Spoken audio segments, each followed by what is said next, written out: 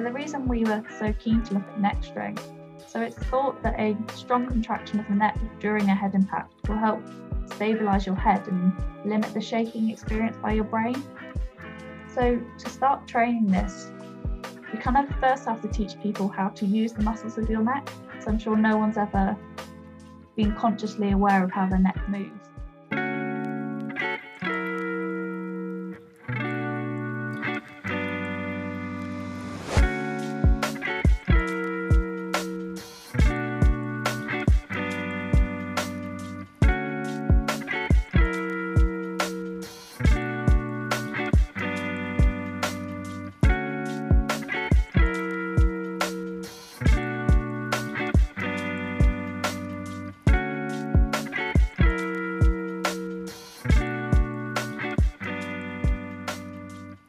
Hello, students and graduates. Welcome to PhD Lounge, the podcast of late-night interviews where PhD students have a drink and talk about their research topics.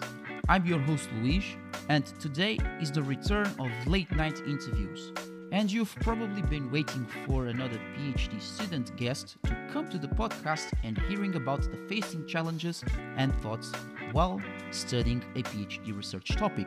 And I'm also very happy to have a new guest who is interested in sharing for all listeners of PhD Lounge after I had, or better, still having yet slightly loads and loads of work during this month and the next one.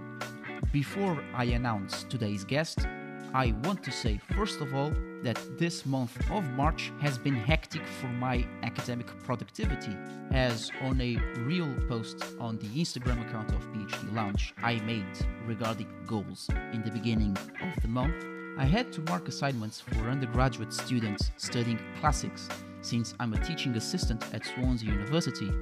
The module is called Ovid's Metamorphoses, an interesting module where it's about the book Metamorphoses itself, written by Roman poet Ovid, who created stories about love and lust for different personalities of Roman mythology, which can correspond to today's societal behaviors in each individual around both aspects. I'm not very familiar with Roman poetry, to be honest, since it's not my specialty. But I have to say that it has been interesting in learning a bit of the content and making a huge effort at the same time in understanding within the lyrical context what the poet meant while I was evaluating the assignments of the students. A pleasant experience which I hope to continue for the next academic year if I get the opportunity of teaching more than one module besides marking assessments only. And also, in April, it will be my probation phase. I thought it would be at the end of March, but my supervisor told me that the chair of teachers shall book me to a reunion to discuss my progress over these 9 months. And fingers crossed to know if I'm capable of continuing my PhD. Besides the module and the probation, I also was ridiculously busy in preparing my first online Call for Papers conference ever, where I shared a portion of my research on a topic regarding the river Euphrates, which flows in the Middle East. That is, I presented this river in the context of being a facilitator for community engagement during the presence of the Greeks and the Romans in the Middle East, while they built colonial settlements which later became huge cities.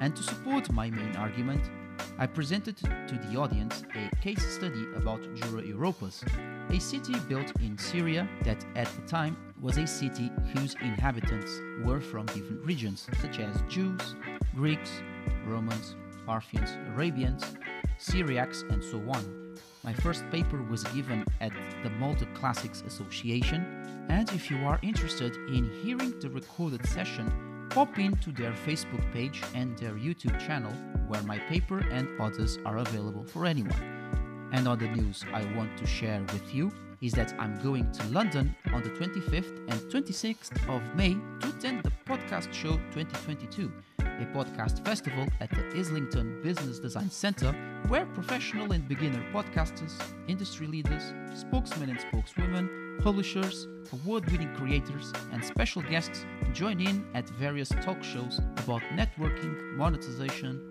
branding, growing and engaging with your audience, marketing strategies, making your podcast as a career, success stories of podcasters, and more in a space of 2 days. For me, it's a great opportunity to make PhD Lounge visible and engaging while networking with other podcasters, hopefully, and telling as well that the podcast idea born from my current PhD studies. And there's also the chance of attending a live podcast episode during the night. But since it's a ticket I have to pay apart from what I'm really interested, I'm still thinking whether I should buy or not. And if you are around London, near Islington, and you are a podcaster or a listener, feel free to send me a message on my socials so that I can meet you and have a coffee. And I really thank you for your kindness if you are able to attend the event. You can check this information on its website, thepodcastshowlondon.com, where it runs from the 23rd until the 29th of May, with the 25th and 26th being dedicated to business and networking. Now enough talking about PhD Life updates, and let's introduce today's guest.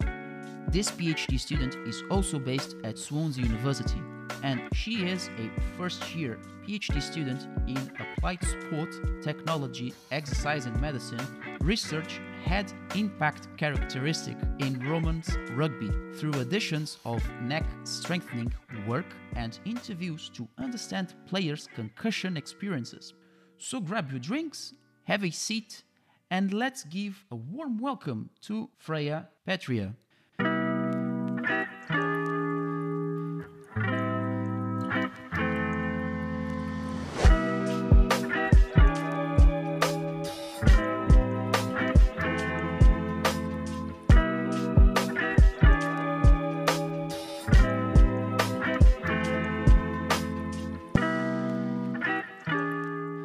Hi Freya, thank you so much for accepting my invitation and welcome to the PhD Lounge podcast with such an interesting research topic connected to both sports and sports science.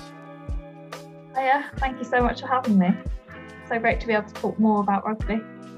Yes, indeed.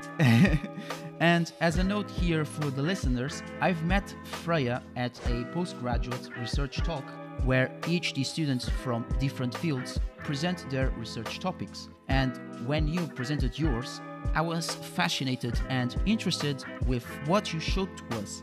And it was from that talk that I wanted to invite you for an interview, because for anyone who loves sports and its science, like yourself and myself as well as who practice sports involving physical contact all the time, this may be important to any professional sports person or any player ascending to pro, since we are currently living in a world where technology is attached to, or better yet, a necessity in our lives, and specifically in sports, where it helps sports scientists and the players to know and understand how their bodies react to impacts and what tech resources and scientific methodologies can help to reduce them, and even helping pros extending their careers in professional sports for more years.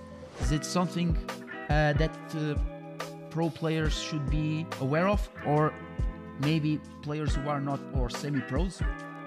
Yeah, I'd say all levels, from grassroots right the way up to elite players, really need to be more aware of this, and us as a research community need to get together and help transfer this knowledge to players. It's really, really important. Oh, so it must be covered at all costs. So basically, I mean, if I say it in an exaggerating way, but I agree on that too. Every sports player should be aware of these issues, and specifically when technology is on our side. But have you played rugby professionally, or are you just playing as a student and player at the same time? So I played rugby in my undergrad and had a fantastic time. But unfortunately, I did get a few concussions and decided to switch sports to lacrosse at Swansea. So I can really understand the players' perspectives, because it is fantastic fun, and you can understand why they don't want to stop. We just have to help them play more safely. Okay, so that's why you were saying we were talking about challenges before the interview. You wanted to talk about challenges. What challenges of concussions that you had to face or that led you to stay, not just say inside the field, but outside the field, feeling like that you're playing at the same time, but by interviewing rugby players who also study, but others play professionally. What were those challenges on your side? So for the first one, so my university rugby team, we had a coach and we were all great friends and all looked after each other, but we just didn't have the concussion knowledge to know that when our friends were concussed, we didn't know that they weren't okay. So in rugby, there's this real culture of if you're injured and if you can stand up and you can talk, you're okay. But if you're concussed just because you can stand, really doesn't mean you're okay at all. And we had no doctors or physios present, so it was really hard to spot these concussions.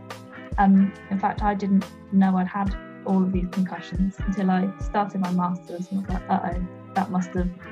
And then knowing what a concussion was really helped me understand my symptoms. And it's just so important to know that when you have been concussed and know how to look after yourself after a concussion. And that really should reduce kind of the symptom severities and help people feel much better, much quicker. Oh my. Sounds like quite a challenging adventure that you're still facing. But is a permanent lesion a permanent injury or can be temporary? So it can kind of be both. So there's a return to play program in rugby, and if I'm right, it's you have to not play for 3 weeks after your concussion. And for the vast majority of people, they will be symptom free by that time, but other people might have these symptoms for 6 months or even years. And it's really important that we give people realistic expectations of their recovery so that they're not wanting to be back on the pitch by week 3 but still not feeling okay. And there's a lot of research that finds that even a year after concussion, sleep patterns are changed, people are thinking slightly different, your coordination's a bit different, and there are all these hidden symptoms that kind of lurk a long time after concussion that people should be aware of as well. So basically what we can take from it is just a rather more concern with mental health than just the physical activity itself. Am I right? Yeah, absolutely, totally. We need to know that mental health and injuries to your head are slightly different bodily injuries, and that's really important when we are looking how to manage these injuries. Quite interesting, since I'm not a specialist on it, but yet it's quite interesting to know a bit more about what is beyond sports involving physical contact. And since we speak about rugby, we can talk about as well from American football or even football, where also contact is often made, right? Yeah, absolutely. So at Swansea, we concentrate on rugby, but we're trying to work with people doing football, hockey, lacrosse, and if kind of the whole research community works together, hopefully we'll get a solution a bit quicker. But it's great to have so many fantastic researchers in the field who are happy to share their ideas. It makes my job a lot easier. Yes, I can agree on that. They're quite from the same genealogical tree, to say the least. So since you've played rugby before university, right? Or just during university, how's that passion for rugby came? Is that has to do with your academic background or came from a hobby? So my academic background doesn't really match my PhD. So when I was 18, I loved animals, I loved biology. So I ended up doing a bioveterinary science degree at the Royal Vet College in London. And then in my third year, I specialised in animal behaviour and welfare. And this looked at things like how animals think, how the brain works, and all the techniques to sort of researching the brain. And then I finished my undergrad, had no idea what I wanted to do, and then saw a master's advertised online, and it was working with these instrumented mouth guards in rugby. I thought that looks really cool. I like rugby. I like science involving the brain. I didn't think I'd get it, but I applied anyway, and I think my enthusiasm came across, and here I am, and I've not left Swansea. So that's quite brave from you, since saying that having this uncertainty of what we should do in the future, and just browsing on the internet and searching for something that we may love, and through rugby you found something that is quite interesting, and that's what happens to many of us. I can say also from my experience. I had graduated in cultural heritage and archaeology, and honestly I didn't know what to do with that course, because was more on the side of the cultural heritage than art history and archaeology itself, until I got an opportunity to do a placement at an archaeological museum where there was the exhibition of Greek and Roman artifacts. And from that placement, my taste for classical studies started to increase, and here I am at Swansea University to studied a master's in classical culture and ancient history, and doing more or less the same, but from an archaeological context, and that is it. So I can see, I can, from what you've said, I can relate to it, and many of the students, and probably someone who's listening, may face this situation. So it's quite rare someone to say, I want this and I will follow this. So now turning to the research, why women's rugby? What's so special in women's rugby than men's rugby? So the number of women playing rugby now is increasing really rapidly. So we've got over 3 million players currently registered, and this is kind of increasing year on year. But there are so many differences between men and women, or males and females, that we can't really use any of our old research that only looked at men. So we really have to focus on kind of women-specific research to address those key problems. But also, rugby players expose themselves to head impacts that can be recorded in real time. So other areas, such as intimate partner violence or perhaps vehicle collisions, you just can't get those head impacts recorded, and you can't understand how they happen. So it's really important that we use rugby as a vehicle to investigate these other areas. So that's why we choose women's rugby, and I hope you think they're good reasons. Yes, indeed. Yes. And should be, and back again to that question that I've made about the challenges and rugby athletes and being informed about it. Should women be informed as well? Just not be a bit rude, but saying in a realistic way, as you said previously, that we must say realistic goals to not demoralizing athletes. So, what's your opinion if women also should be informed of those situations in regards to head impacts and concussions? Yeah, so there is evidence that multiple concussions and multiple head impacts can cause neurodegeneration or sort of problems with your brain later in life, but that evidence isn't causative, so we can't be 100% sure that it is the head impact. So it's really hard to give evidence-based advice when there isn't always evidence there. But there's enough of a link that we should be informing players. So currently the education around concussions is improving, but it's still not 100%, particularly in the women's side. But all players should know how to spot a concussion, how to look after their friends, what sort of things to expect during recovery. And if the whole team knows this, they're able to support a friend who, perhaps when they're concussed, they're not capable of making good decisions, or they can pull a player off the field to look after them. So it's really, really important that this education gets improved within the sport. Interesting, because from the fact that I was reading some information in some articles that it is incredible the increasement of women playing rugby, and it is quite brave, and it increased significantly, as you said, 3 million. It's a lot. However, the issue with the head impacts and concussions is the downside of it. As the more players play, more issues of concussions and head impacts also occur. So we can say from there that mental health matters and they should be informed, as you say. So should be included any training from the mental health side, or just to prepare them for what can happen unexpectedly as head impacts and concussions? Yeah, so at the elite level, you'll often find players at the start of every season have a concussion education session, and they're not allowed to play any matches until that's been signed off.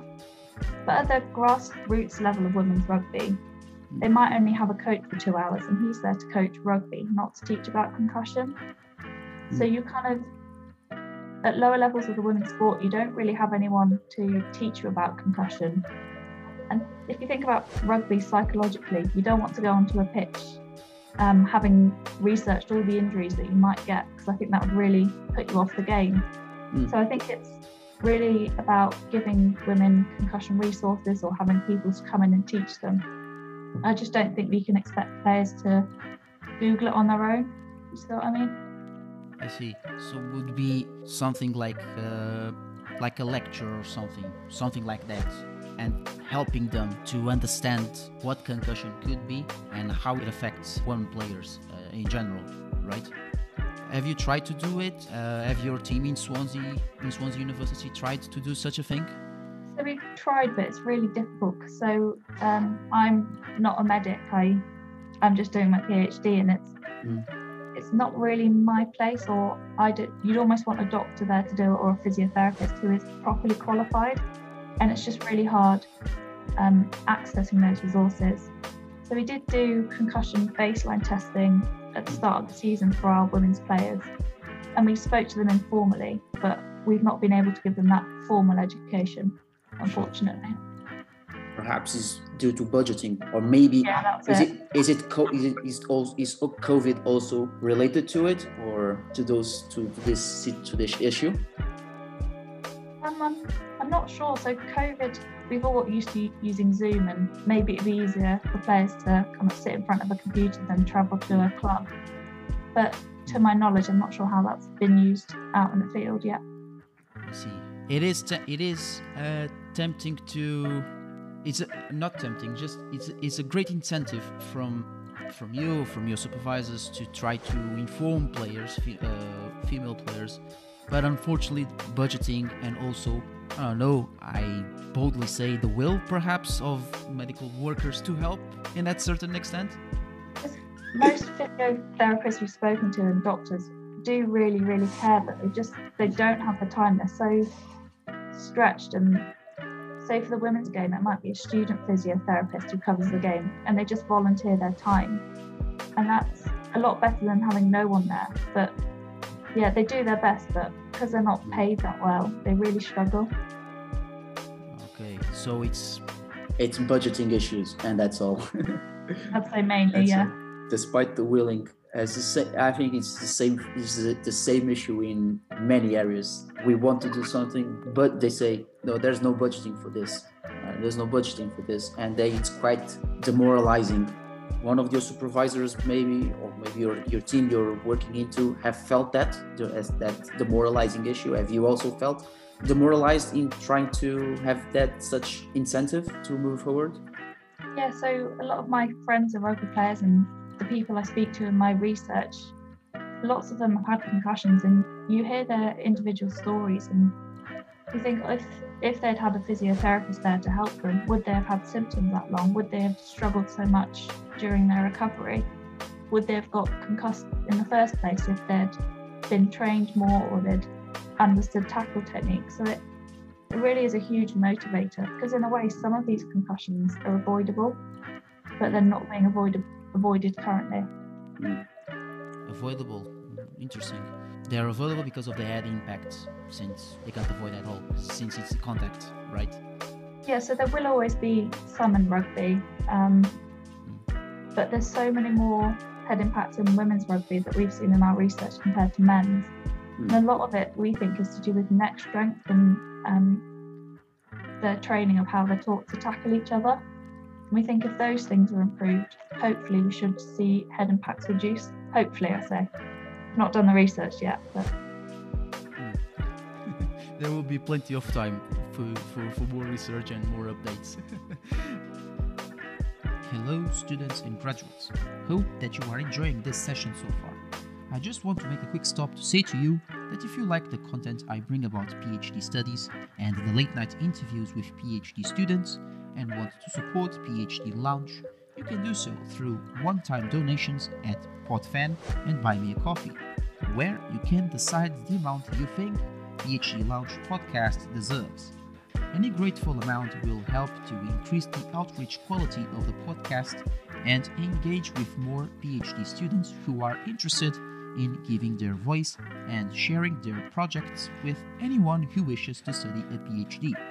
To donate, visit pod.fan/PhD Lounge-podcast and buymeacoffee.com/PhD Lounge. Gratitude for your time, and let's carry on with the session. I've read some articles, and speaking about the head impacts that affects the brain, I've read I've read a few articles that obviously it's increasing its popularity, as we've stressed about, and also the issue with concussions. And we are talking about concussions without you saying what a concussion really is. So could you briefly tell to the listeners what a concussion is? Yeah, sure. So there are actually hundreds of definitions of concussion, which doesn't help anyone. But kind of the general consensus that is it's a form of mild traumatic brain injury. So it's caused by either a blow to the head or a blow to the body that causes your brain to shake inside your skull. And as your brain shakes, it will kind of twist and pull apart and cause microscopic cellular damage. But it will also crash into the inside of your skull cavity. So that's the two main causes of damage. And we get symptoms like the classic dizziness, memory problems, or balance issues. And these symptoms can start sort of instantly and last for just a few minutes, or they may start maybe hours or days after you have been hit. When did you had your concussion? So I had a few whilst I was playing rugby in my undergrad, and then I had one 6 months ago playing lacrosse. And then what symptoms did you have? How did you feel? Kind of very hungover without drinking. Kind of the room was spinning, had trouble balancing. Looking at screens was a big one. Kind of screen time really exacerbates symptoms, and headache, dizziness, and all the classics really. Oh my! So was it instantly, or did you feel it a few weeks after? It kind of, for the first 5 minutes, was kind of initially stunned, and then in a few hours afterwards, I started feeling a bit worse, and that's when the majority of the symptoms set in. Okay, so we can say that it's quite dangerous, because we don't know when to expect it after a head impact, right? Yeah, absolutely. So a person could appear fine and you send them home, but actually they get home and they're not fine. So it's really important you don't leave anyone you think's concussed on their own. I can see. And speaking on your experience and also what you said about concussions, is there a specific region of the female brain that is more affected by impact, or is it the brain in general? I think it would be more the brain in general. So the female brain, the brain cells are supported by fewer and smaller microtubules, and these are the sort of internal scaffolding that holds our brain cells up. So the internal scaffolding in a male's brain is kind of much more stable. So women will always have that biological vulnerability. In terms of parts of the brain, I don't know. I think it could be feasible. There are so many differences between the male and female brain, but I've not managed to hear of them yet. But will be something that you will explore to a later extent, or are you just a general issue of the brain, of the female brain?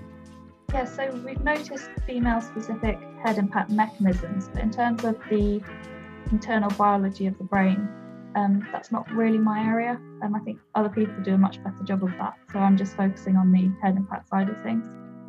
Okay. interesting. So the specific brain will leave for more specialists, and I know it was quite a bold question, but clearly you've answered at your best knowledge, and that is great. And to help with concussions, you've mentioned in your research that you are researching neck strengthening exercises, which can help studying better the head impacts and concussions in women's rugby and potentially reducing their high rate. So, could you tell me what those exercises consist of, how are they done correctly, and if are there any results that show some improvements in reducing concussions? Have you done some field work in that matter? Yeah, so we did some in our pre-COVID season. Then this October we started all of our research back up, and we've got the girls' teams doing it again. So the reason we were so keen to look at neck strength, so it's thought that a strong contraction of the neck during a head impact will help stabilize your head and limit the shaking experienced by your brain. So to start training this, we kind of first have to teach people how to use the muscles of your neck. So I'm sure no one's ever been consciously aware of how their neck moves.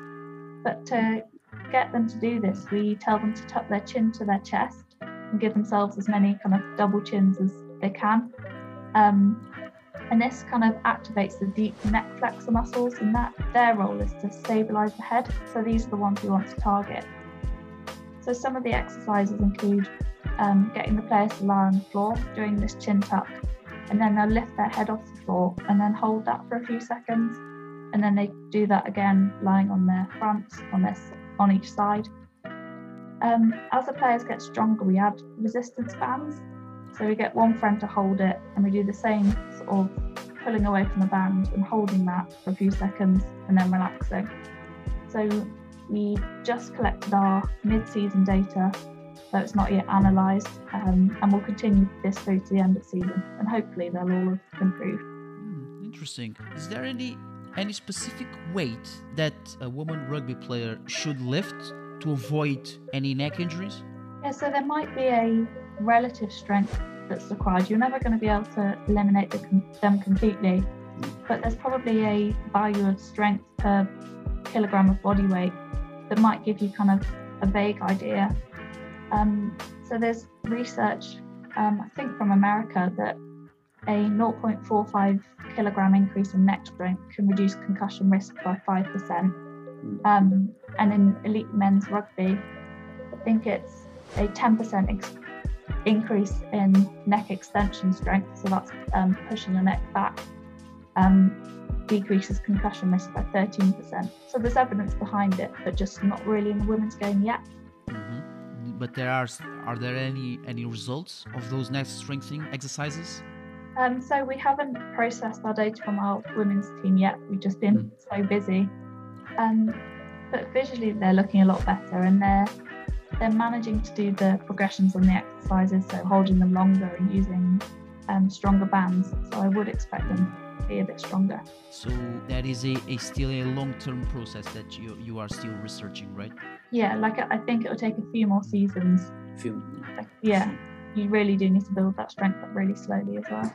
I remember you telling me that you would go to England to surveying a rugby match. Was it on that context of neck strengthening exercises, of the head impacts and all of that? So the travelling to rugby matches is for our instrumental mouthguard system. So all of the players on our team have a mouthguard with acceleration sensors that can tell when the player's got a head impact as they're playing rugby.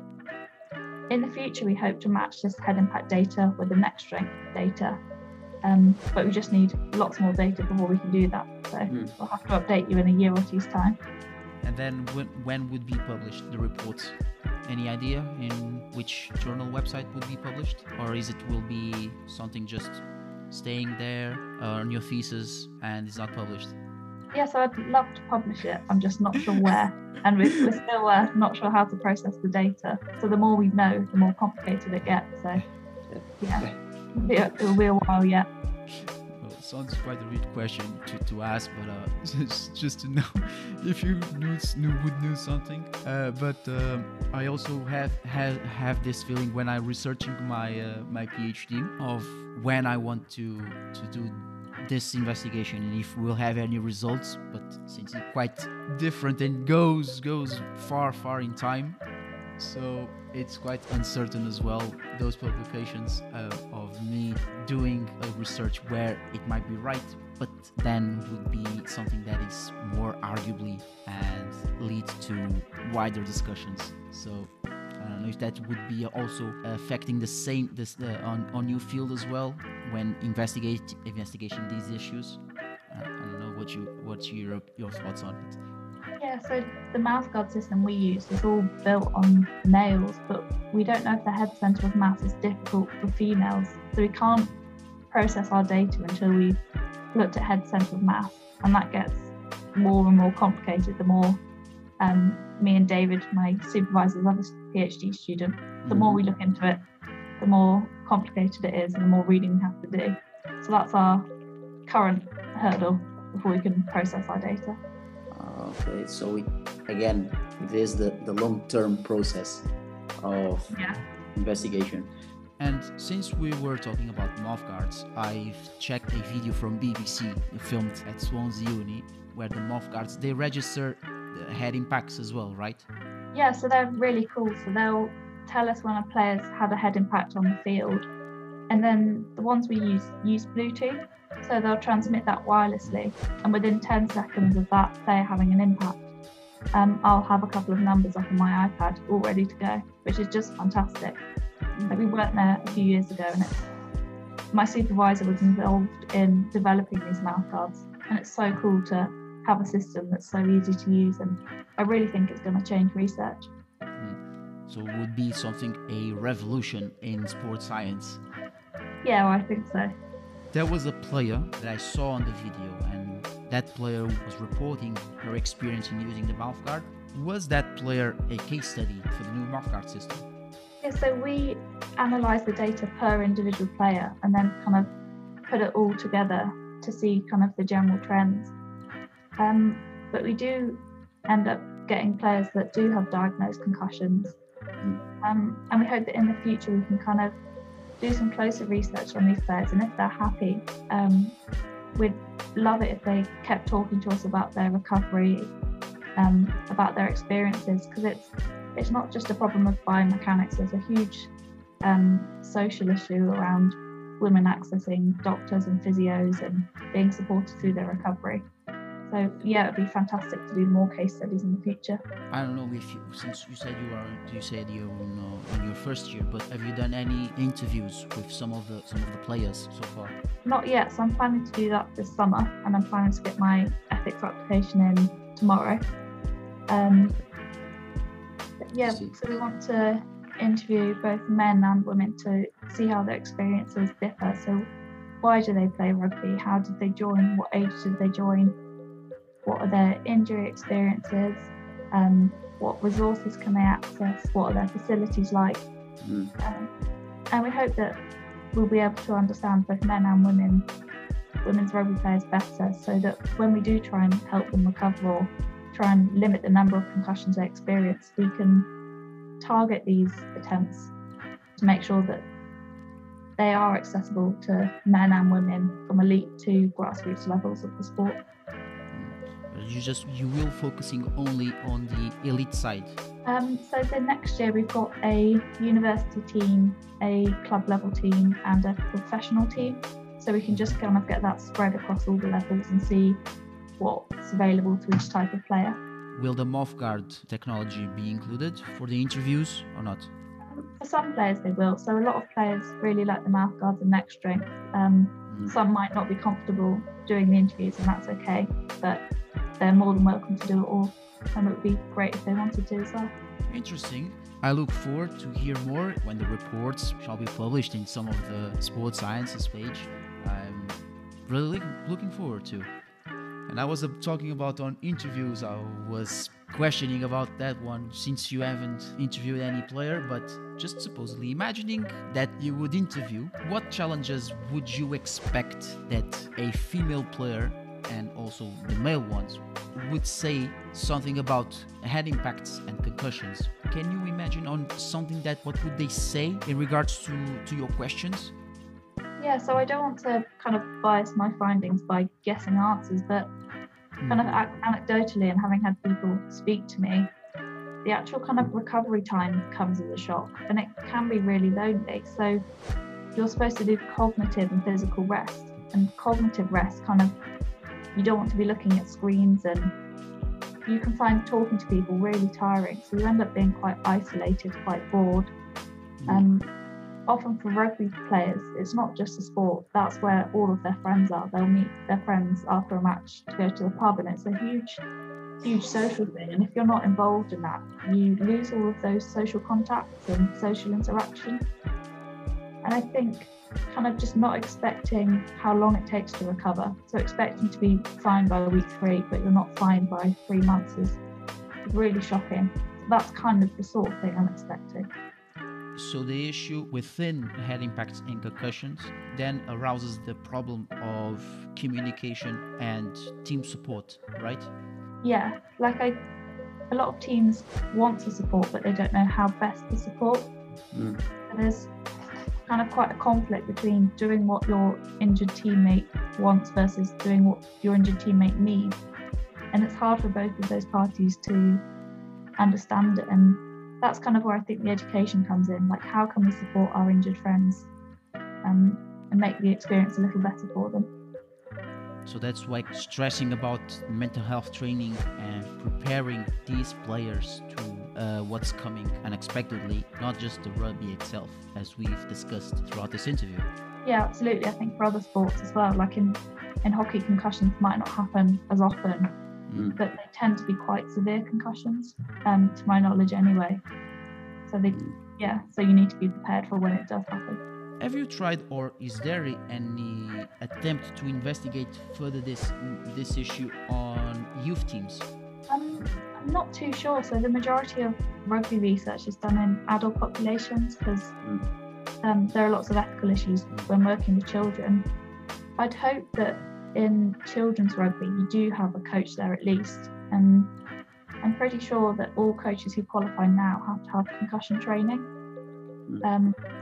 So I'd expect kind of the coaches to be there to look after children and their parents as well. Perhaps there's a bigger issue at university where the coaches are there for an hour or 2 a week. The players are technically adults, so they're supposed to look after themselves, but you don't have your mum at the side of the pitch telling you to come off or driving you to hospital against your will. So it's, I think kind of the late teenage or the university age that's kind of the age I'd be most concerned with. Well, it's as we can say, first the adults, then the children come second. But I think would be not saying children come first, adult come second, or vice versa. I think a mixture would be something more. Would be rather the solution. I think because the behavior of the brain from each individual is different, and even there's a larger differential proportion between adult head impacts and then children head impacts. But I guess that study could be also very interesting to go further for another long-term time for children, of course. So children kind of come off worse from concussions because their brains are still developing. But actually the injury risk in children's rugby is a lot lower than in adult rugby. So kind of when players get to around 16 and through puberty, they put on lots of muscle mass and get stronger, more powerful. That's really when you see the injury risk really elevate. But if you could train children from a young age how to play contact sport more safely, perhaps that would kind of translate into playing more safely in adulthood also.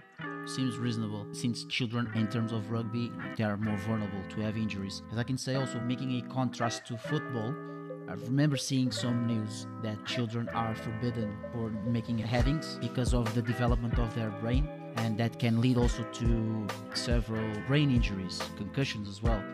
And then I think on that side was pretty bold. Not saying pretty bold, was a good intervention in that aspect.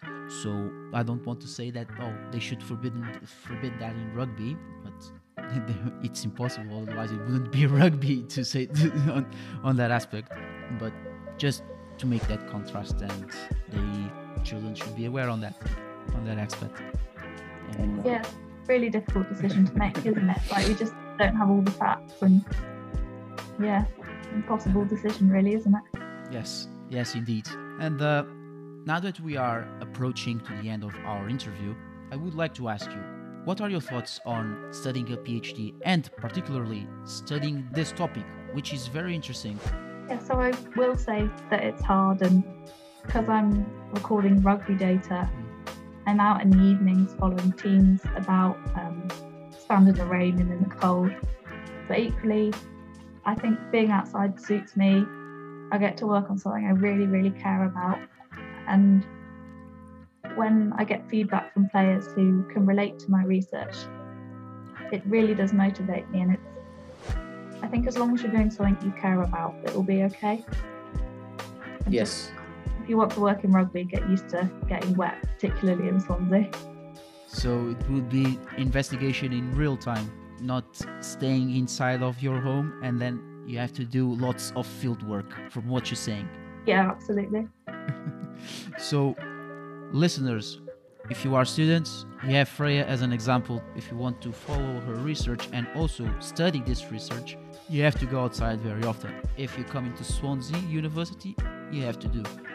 Maybe at another university, perhaps if you are based in the UK or want to come to the UK, you have this. And speaking about of your thoughts, what you recommend for undergraduates and masters if they want to study for a PhD, whichever the field they want to study.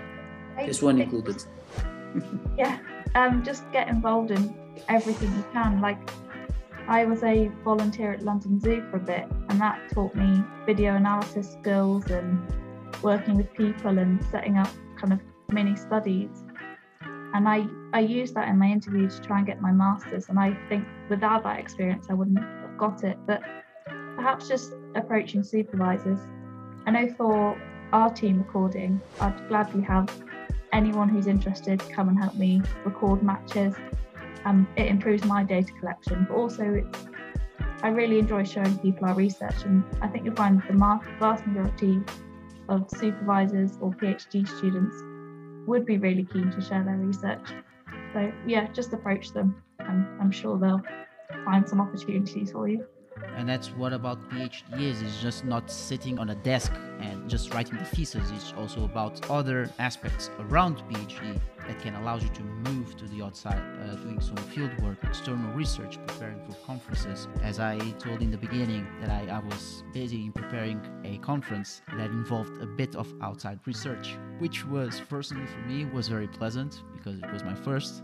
And also for the students, I think they should know about PhD. That is not just writing the thesis.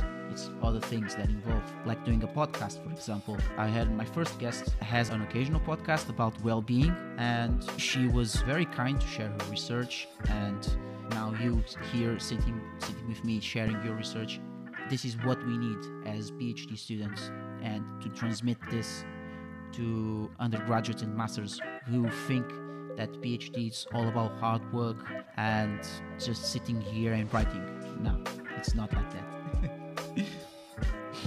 And to finalize, last question, to know more about your research, where students can follow you, any social medias or any scientific journals where your name is mentioned? Yeah, so I've just started using Twitter. I'm not very good, but it's just at Freya Petri, and I'm going to try and post more up-to-date stuff on there. In terms of papers, I'm second author on one. I'm sure we can pop a link somewhere. I think it's sex differences in head acceleration in rugby union. And hopefully I'll have more stuff to talk about very soon. Indeed, and I look forward to hear more from you, from your research, which again is very interesting for someone who likes sports and sports sciences and technology and helping and knowing about head impacts, concussions in rugby, specifically on female players, is interesting. And it's quite positive to know that you are very keen in doing this research and you love to share. And I want to thank you for coming, and that here we end up the questions. And I really appreciate for coming up to the interview. Thank you very much, Freya. Thank you so much for having me too. It's been great. No problem. So, listeners, this was the return of the PhD Lounge late night interview session with an interesting and fantastic topic from Freya about head concussions in women's rugby and their experiences, as well as how neck strengthening works can help any sports scientist to understand better this ongoing research, which apparently there are still high rates of concussions from head impact, but won't affect our fantastic female athletes of practicing rugby as one of the fastest popular sports for women. I'm grateful for having Freya on the podcast as she's my first guest of 2022, and I also thank you for having the time to listen to this session, and I hope it was informative for any of you who might be interested in studying sports science, this research in particular. This interview shall be launched soon in your preferred podcast platforms, Spotify, Google Podcasts, Anchor FM, and so on. And while you're waiting, you can have a look at phdlounge-podcast.com, where you can check and feel free to follow my socials: Facebook at PhDPodLounge, Instagram at PhDLMF, and Twitter at PhDLaunchcast. You can also check my Linktree page by typing linktree.ee/PhD Lounge Podcast, where you can find my Discord besides my socials. And if you are a PhD student and would like to share your research, feel free to send me an email, luisphdlounge@gmail.com, or drop me a review for the podcast algorithm. Thank you all for tuning in. It has been a pleasure.